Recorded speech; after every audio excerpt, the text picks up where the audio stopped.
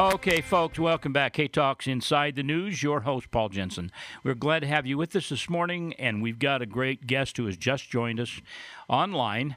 And Suzanne, can you introduce Mike Mahaney for us? Yes, Mike Maharrey. Oh, Maharrey. I'm sorry, Mike. I apologize. My R's this morning look like N's because of my... I had some caffeine this morning, and I don't normally do that. Go ahead. Mike Maharrey is the National Communications Director from the 10th Amendment Center. No matter what the odds, it's their duty to do what's right. That means the Constitution, every issue, every time, no exceptions, no excuses. Unfortunately, a lot of people don't really understand what it means to go by what the Constitution set forth for this form of government. So we're going to have Mike come on and explain a little bit about what they do and talk about the pending automobile industry bubble. Mike, welcome to the show. Hey, Suzanne and Paul. It's great to be on, and good morning to Utah. We thank you, and Suzanne had a couple of topics that she wanted to try to cover since we have the opportunity to have you on with us this morning. Suzanne?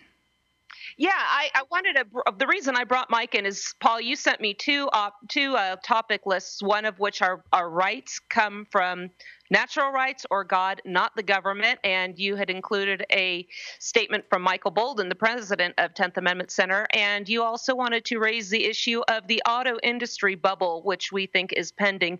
And Mike also writes for SchiffGold. We do podcasts. They do podcasts as well. I did one with him on preparedness. And I thought it would be a great opportunity to introduce your listening audience to the 10th Amendment Center and have them expound upon the looming auto industry bubble. Mike, you want to run with that? Yeah, I think the auto bubble's popped, and it's really interesting because when most people think about what's going on with the economy, 99% of the time they're going to blame the president. Whoever's in power at the time, they're either going to get credit or blame for what's going on with the economy. And to some degree, there's certainly some truth in that. Policies out of Washington, D.C. do make a difference. And I think one of the things that is kind of hurting the auto industry right now are the tariffs and the increased cost of steel. But there's really a bigger driver of the economy that most people don't really think anything about, and that's the Federal Reserve. And really what we're seeing right now in the auto industry is the impact of almost a decade of artificially low interest rates, easy money that's created a lot of malinvestment. And we're beginning to see those bubbles pop. We're seeing it in the housing market. We're now seeing it in the auto market with GM announcing yesterday that they plan to close 5 plants and lay off a whole slew of workers. I think up to 14,000 jobs are going to be lost. Yeah, 14,700 jobs, and the 3 biggest plants are in Lordstown, Ohio, a place that the president really campaigned, and they turned the state, or at least in the area, from blue to red, and all of these auto workers were voting Republican for the first time in their lives. Also in Hamtramck, Michigan, Oshawa, Ontario, Canada. And so, this is a big deal. And the president's really disturbed about it. He contacted the head of GM. Also, the United Auto Workers Union has come out and vowed to confront this decision legally and force them to keep their plants open, even though the Americans aren't buying these models. Just so people know, some of these include the Chevy Cruze, the Cadillac CT6, the Buick LaCrosse, and several other that are just not selling. And people are saying, why would you close down your plant and get rid of one of your best products with a Chevy Cruze? And GM said, they're not selling. What can we do? If the American people would buy them, we certainly would continue to manufacture them. What is your response to that, Mike?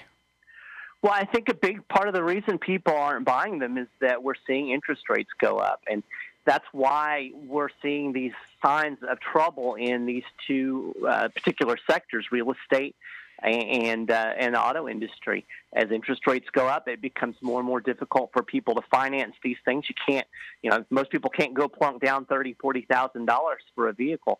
And we've had 10 years of artificially low interest rates.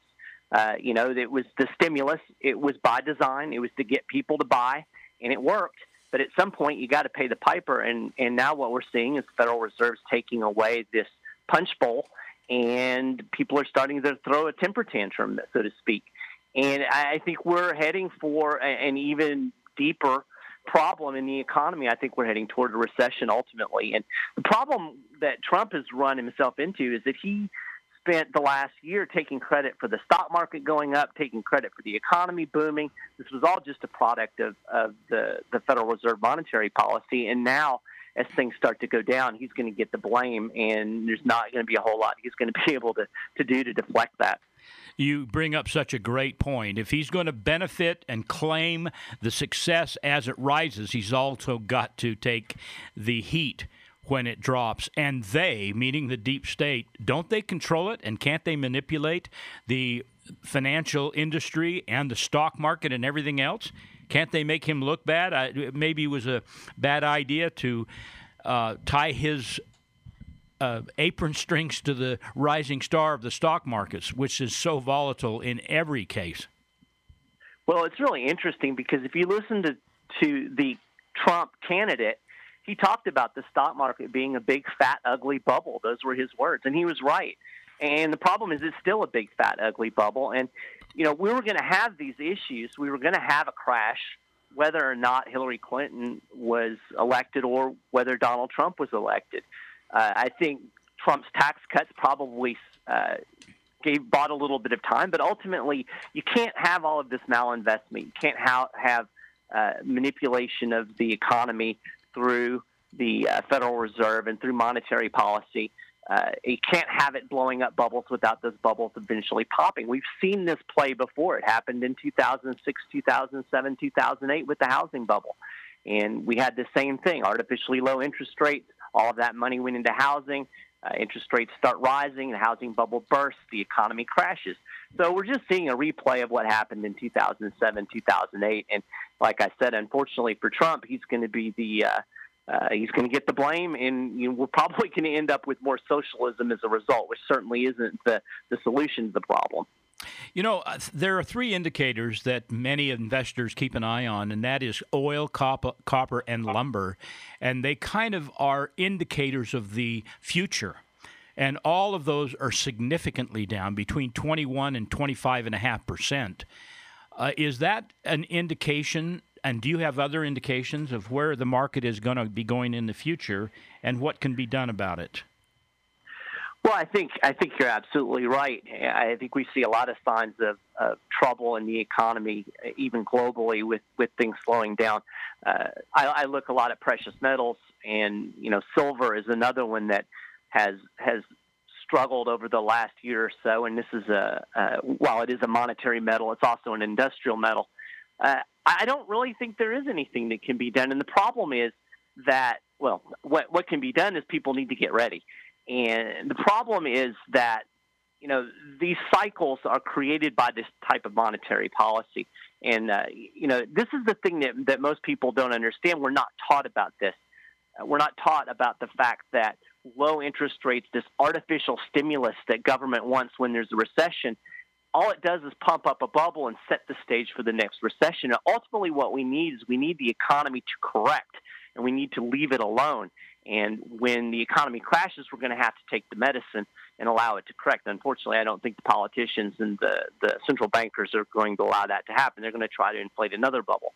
But what we can do as individuals is to be ready and, to have savings and to invest in things like precious metals and even looking at investments overseas that may not be as subject to the problems in the U.S. economy. But ultimately, what we really need is to end this Federal Reserve monopoly on our monetary system, and that's something that we work towards at the 10th Amendment Center by encouraging the use of gold and silver as money, by Texas creating a bullion depository where they control their own gold and silver, and working toward a system based on sound money instead of fiat currency manipulated by central bankers. Okay, wonderful. Hey, listen, Suzanne Sherman, could you please reintroduce our guest? I've had several callers who have just joined us. And you guys can repent. You can see your priest, your bishop, your minister, and go through the repentance process for not being on with us when we go on the air at 7 o'clock. Just kidding. Suzanne, we have Mike Maharrey with us from the 10th Amendment Center. Can you tell us who Mike is again one more time? And then also, let's get into the other topic. Yeah, absolutely. Mike Maharrey is the National Communications Director for the 10th Amendment Center. The 10th Amendment Center has over 10,000 published articles. I have put in a few myself. I'm very grateful to have the opportunity to weigh in with them. And they really tell the truth. We know when other people are arguing about what the federal government should be doing, these guys are out there sometimes just a lone force saying, you might want them to, but that's not the right thing to do. And people seem to forget with all these conversations, particularly, Paul, you and I discussed the female genital mutilation case last week. We'll revisit that a little later after Mike leaves us. But people just tend to run to the federal government, the federal judiciary to solve our problems. The 10th Amendment Center stands as a voice of reason saying, you have to look at what the power to the states, what they retain for themselves. Mike has some great commentary on that. Mike, I also know Michael Bolden had just released a video saying where our rights really come from. Do you want to speak on his behalf and expound upon that a little bit? I don't know that I can speak on his behalf. That could get me in some kind of trouble or something. But no, he's absolutely right. And I would encourage people to head over to the 10th Amendment Center website. That's TENTH amendmentcenter.com. And you can check out that video. But the basic point is that government doesn't give us our rights. And I think a lot of people labor under this misconception. The part of the problem, I think, is they called the Bill of Rights the Bill of Rights. They should have called it the Bill of Restrictions, because they're really a restriction on government. Yeah, perfect. If you read the Bill of Rights, it presupposes the existence of our rights. We already have the rights. The Bill of Rights was simply intended to keep the government from infringing on rights that we already have. So the Constitution, the Bill of Rights, doesn't give us anything. We have the right to speak. We have the right to defend ourselves. We have the right to our freedom of conscience by virtue of being human beings.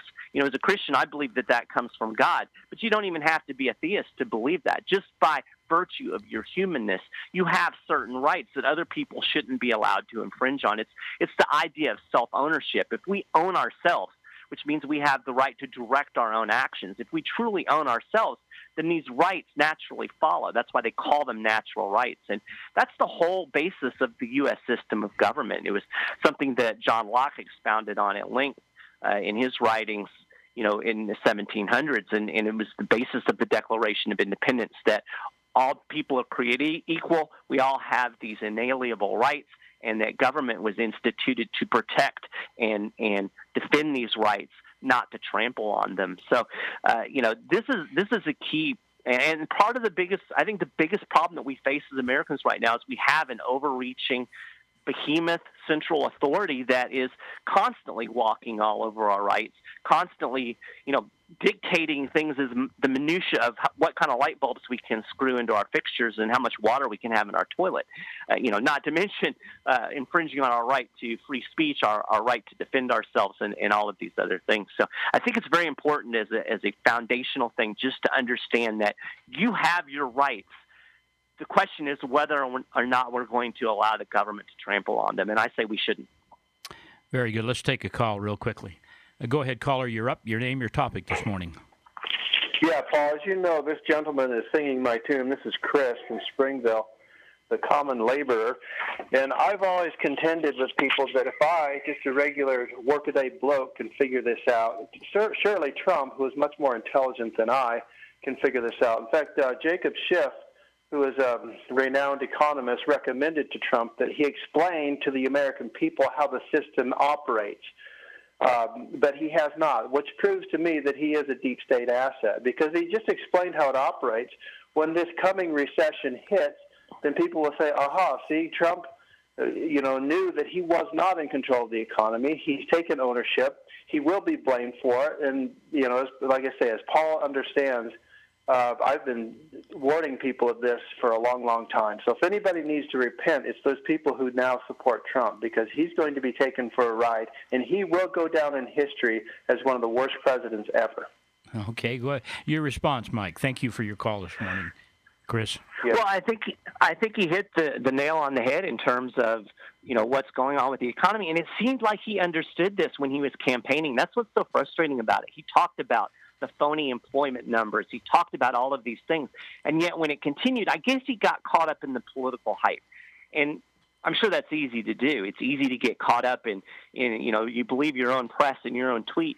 But yeah, I think he's, and I don't think that the blame really goes at his feet. Like I said, this was in the making from the moment we had the last crash in 2008, the moment the Federal Reserve lowered interest rates to 0% and held them there for almost a decade. From the moment they did 3 rounds of quantitative easing, which is basically just printing money out of thin air, that set the stage for where we are now.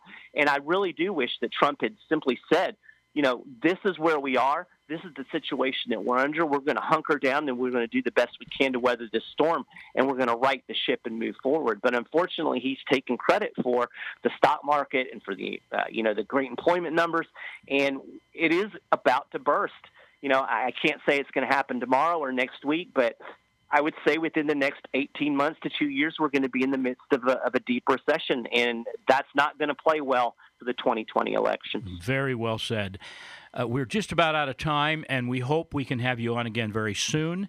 And you're very knowledgeable. Appreciate your attitudes and your statements, your questions. We happen to agree with pretty much everything you said this morning.